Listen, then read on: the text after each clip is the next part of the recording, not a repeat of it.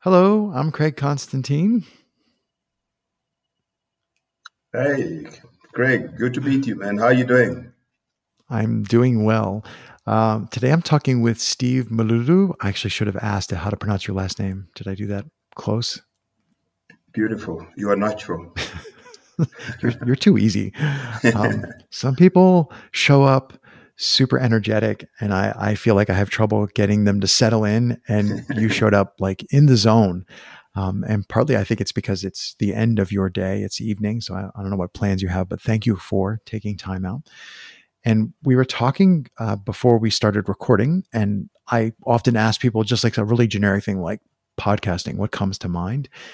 And you thought about it for a couple of moments and you went right to how, and I think you used the word, you just said storytelling is so innately in a part of your culture. And I think you said in Kenya, you mentioned, Yeah, that's and right.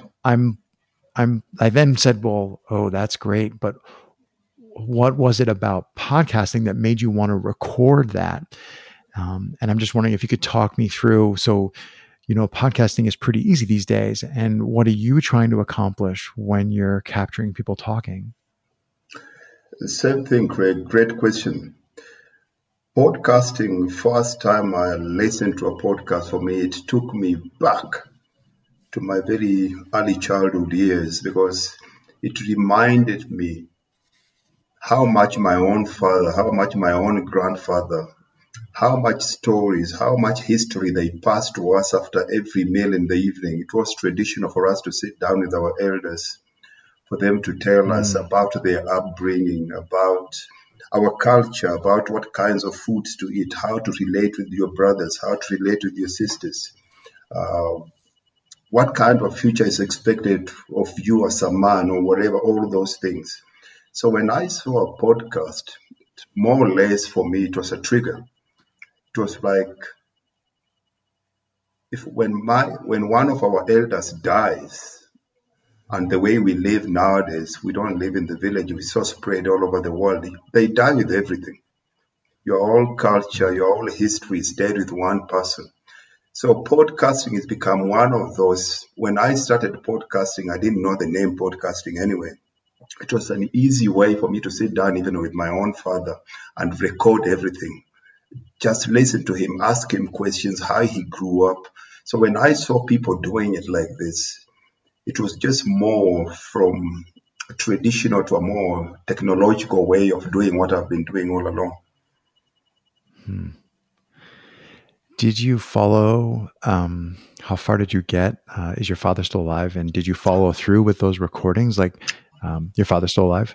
But overall, I've, Yeah. I think when I got to 50, it's when I started listening to my father more. When you're still young, you think you know more than they do. Yeah. They're busy talking to you, and you switch off. But it's only when Mm, I became older I realized this man knows more than I do, and there's so much in him. And then it becomes a race for time. There's so much that I need to do. So every time I'm with my dad, there's no single thing that I do without my recorder being on mm, constantly. There's so much I need to get out. I need to get out of him, and I think there's some of my most cherished possessions now. He will always be with me, even if he's not with me, and I can be able to share that with my siblings and all those. I can be able to take some of those clips and send to them depending on what's happening in our family tree, depending on the mood, ceremony, circumstances. There's always something from what we've spoken about that will either lift the mood or lower people's emotions if people are so tense. mm. I was thinking, I'm not particularly religious, but there's an aspect of church, like the idea of people gathering together around something, whether it's a scripture or whether it's a small village gathering around elders. And it almost feels to me like the thing that you're creating, the legacy that you're capturing, how has your family reacted to this thing that you're making, which is like the modern version of that group of elders sitting around? Well, in the beginning, it means nothing to people, but you always realize that we are clever than you and I. Together, we Mm. can solve so many problems. And there's always something that you captured that will always touch somebody in a different way. And like any other family, we have different family dynamics. And I come from a very big family where my father has got 5 wives, and each wife has got 15 kids. So I come from 60 siblings. It's a very big family, and you can imagine the differences. So we don't really get along all the time, but the family always holds us together. If I disagree with any of my siblings, I can't really use my own life experience, but I can always go back, because the only one common purpose here becomes the parents, the father. You can always go back and Mm. say, this is what he says. It's not what I'm saying, but I think this is what Right. we need to do. So it always brings the other people down. It's like always having a third eye when we're having different discussions and different arguments, if I might say. Mm. Yeah, like a common language or a common grounding, like reminds you that you have a common ground. Yeah, and I think That's really powerful. one thing you'll find, I don't know how big your family is, you'll tell me after this. A people or a family cannot be held together with a common interest, can only be held together with a common purpose. Interests change, people's interests change all the time. If we against one brother, we'll be together, but the minute that brother is out of the way, we'll turn against each other. So for us, this becomes a common purpose for us. You can't change what they say. None of us can change what they say, because why? This is a bigger authority than any of us. So Mm. it becomes our constitution. It's been written by somebody we all respect, and somebody, whether we like it or not, we believe is clever than all of us. So when we can't Right. agree and we disagree, let's go back to the Constitution. Let's see what does the Constitution say. Maybe I'm wrong, but let's hear what he has to say. Yeah.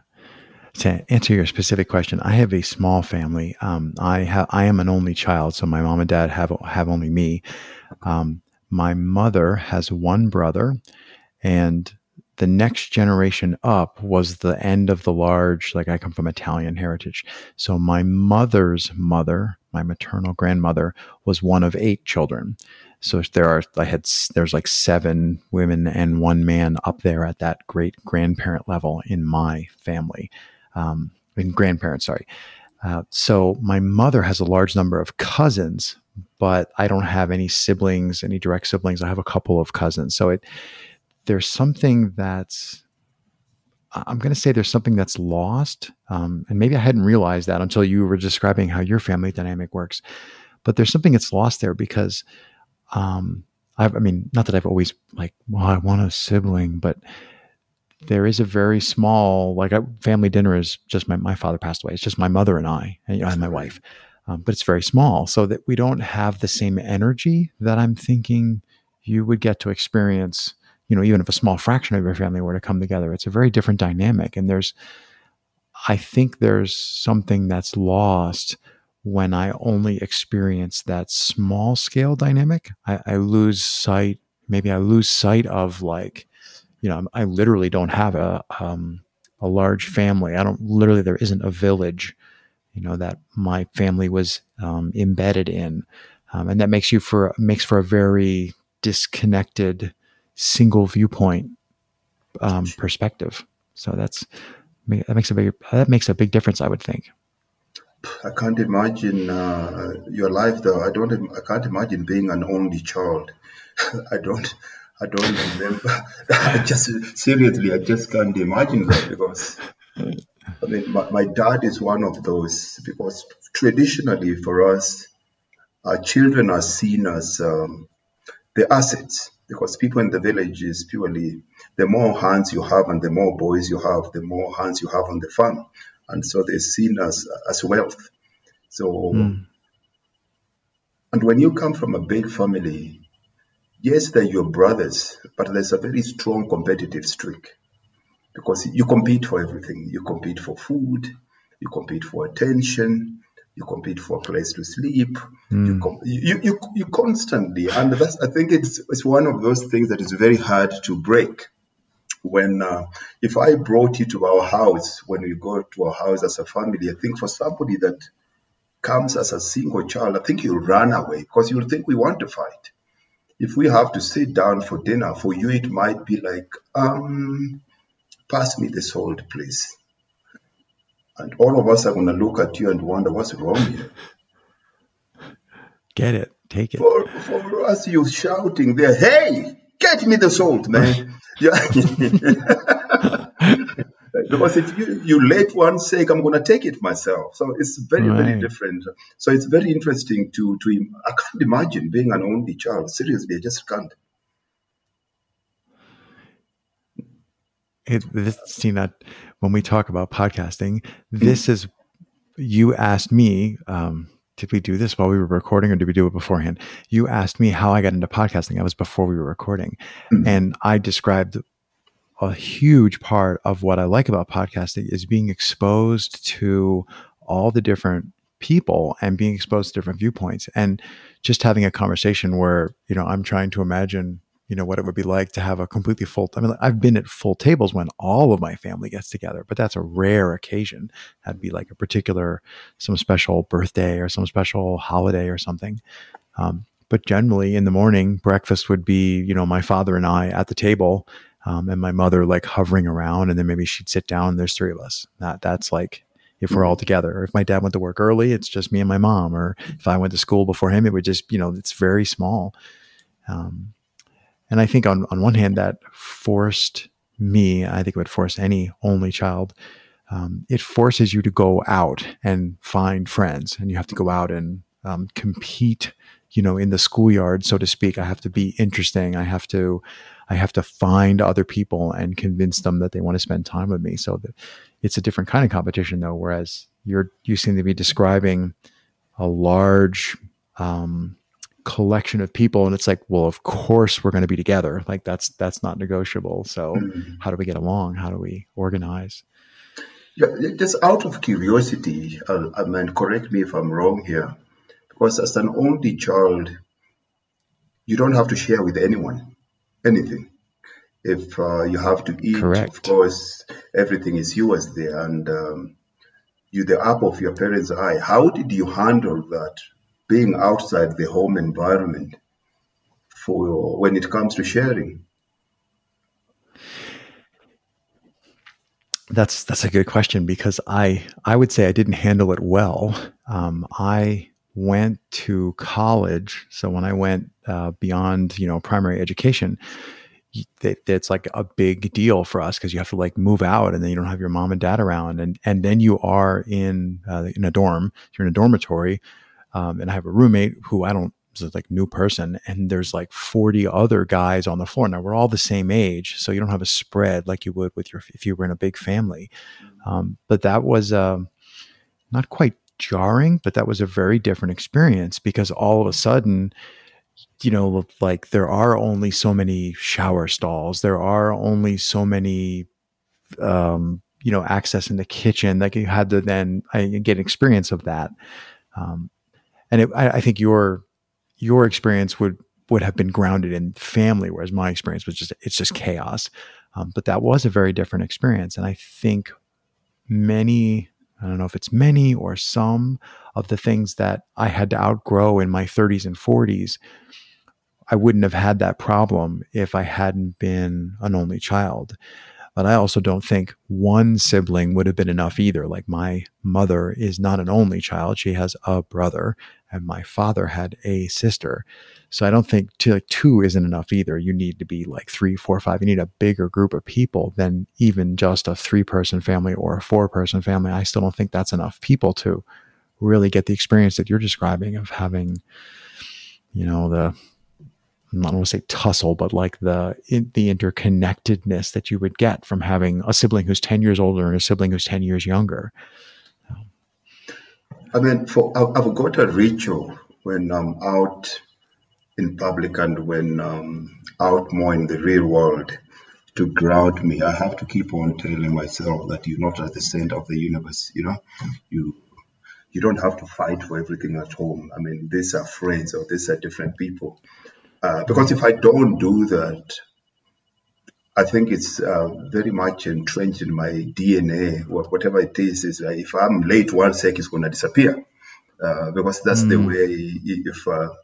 If I go playing soccer outside and 7 p.m., if I'm in the house by 7 or 5, it means I'm going to go to bed late.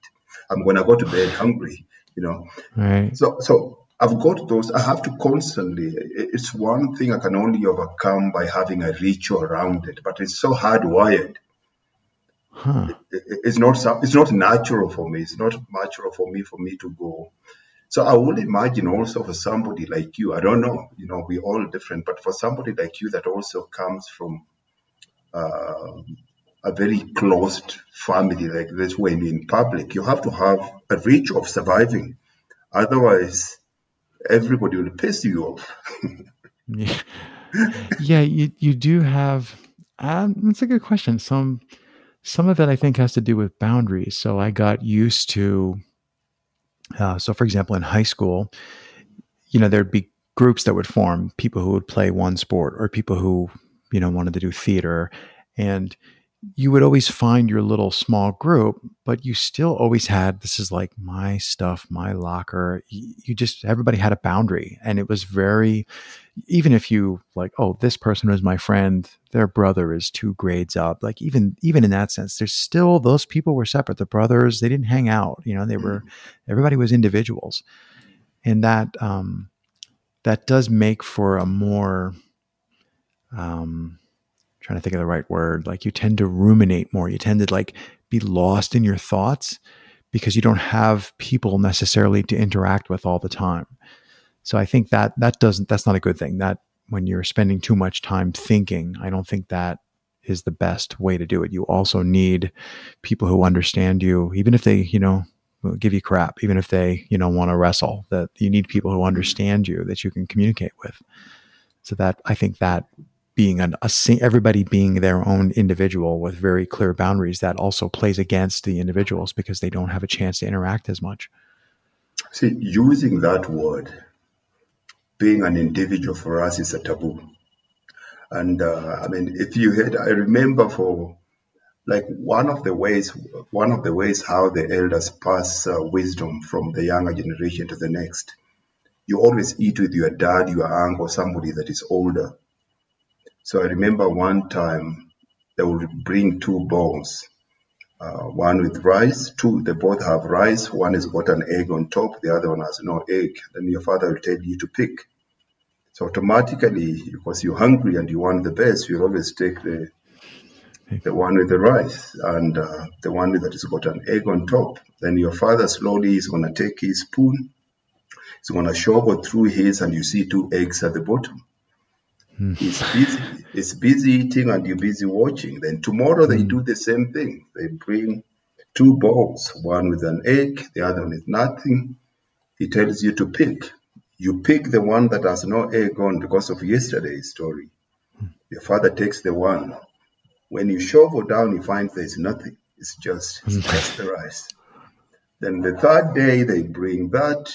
You've got exactly the same bowl of rice. There's nothing on top. The other one has got an egg on. Father tells you pick. What do you think you'll do? I'm going to say you cut the egg in half and give him half the egg. Yeah. But in most cases, you've learned your lesson. The thing that you'll always do, you tell him you pick first. Mm. Now, lesson done at that point, Mm. because you've tried both ways and you burned. Now, the minute you Mm. say pick first, your father knows exactly which one has the 2 eggs and which one has the 1 egg, and automatically he'll pick. And that, from us, is taught you first about being selflessness. About now you be, and this only happens when you're becoming a man. A man has to learn to sacrifice for the good of the community. So that's why I said when you talk about individualism for us, straight away it means you're going to get a smack. You will be punished for that because that's what boys do. But men have to always transcend their personal needs. It's the communal needs that are more important than what you want.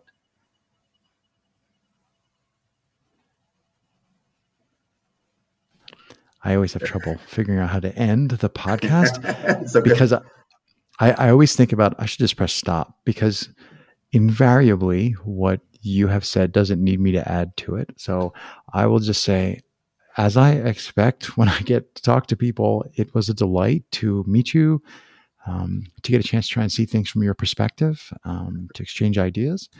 I hope you enjoyed it as much as I did, and hopefully we'll do something down the road. I'm super happy that we got a chance to meet. Thank you. Until we meet again, Greg, God bless. It is a Okay. smaller and smaller world every year. Yeah. Terrific. Thank you, Steve. Bye. Bye.